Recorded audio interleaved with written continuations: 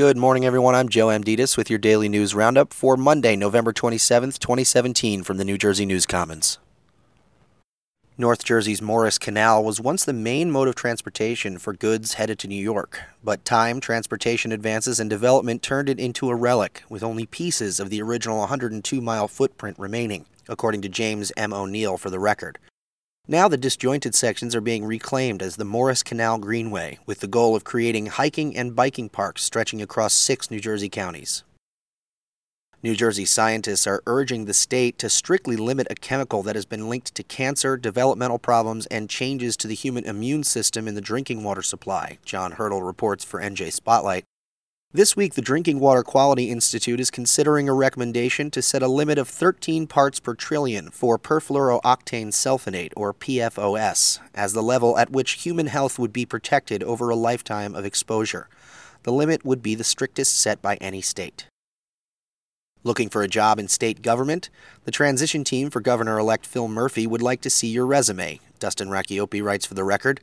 Murphy said in a statement, quote, "New Jersey's greatest asset is its people. I call for all those interested in serving in our administration to visit the Transition 2018 website and submit their resume for consideration. We will put an administration together that reflects New Jersey's rich diversity of backgrounds and experiences, and we are committed to making those opportunities open to all," end quote. A dispute between the city of North Wildwood and a nonprofit organization has left the Hereford Inlet Lighthouse in a state of flux, John DeRosier reports for the Press of Atlantic City. The city is set to take over operation of the 143-year-old lighthouse on January 1st, contending that the nonprofit Friends of Hereford Inlet Lighthouse has failed to provide annual reports and that mistakes in a grant application cost the city $17,000. Mayor Patrick Rosanello also says that the nonprofit's chairman, Steve Murray, has been rude to city employees. Murray disputes the city's claims. Former Rutgers head football coach Greg Schiano and the University of Tennessee signed on Sunday a memorandum of understanding for the Wyckoff native to take the helm of the Volunteers football program, according to Pete Thamel of Yahoo.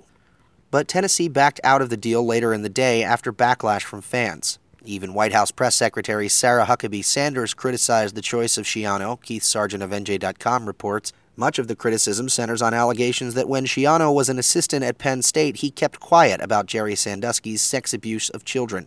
Schiano has vehemently denied those allegations.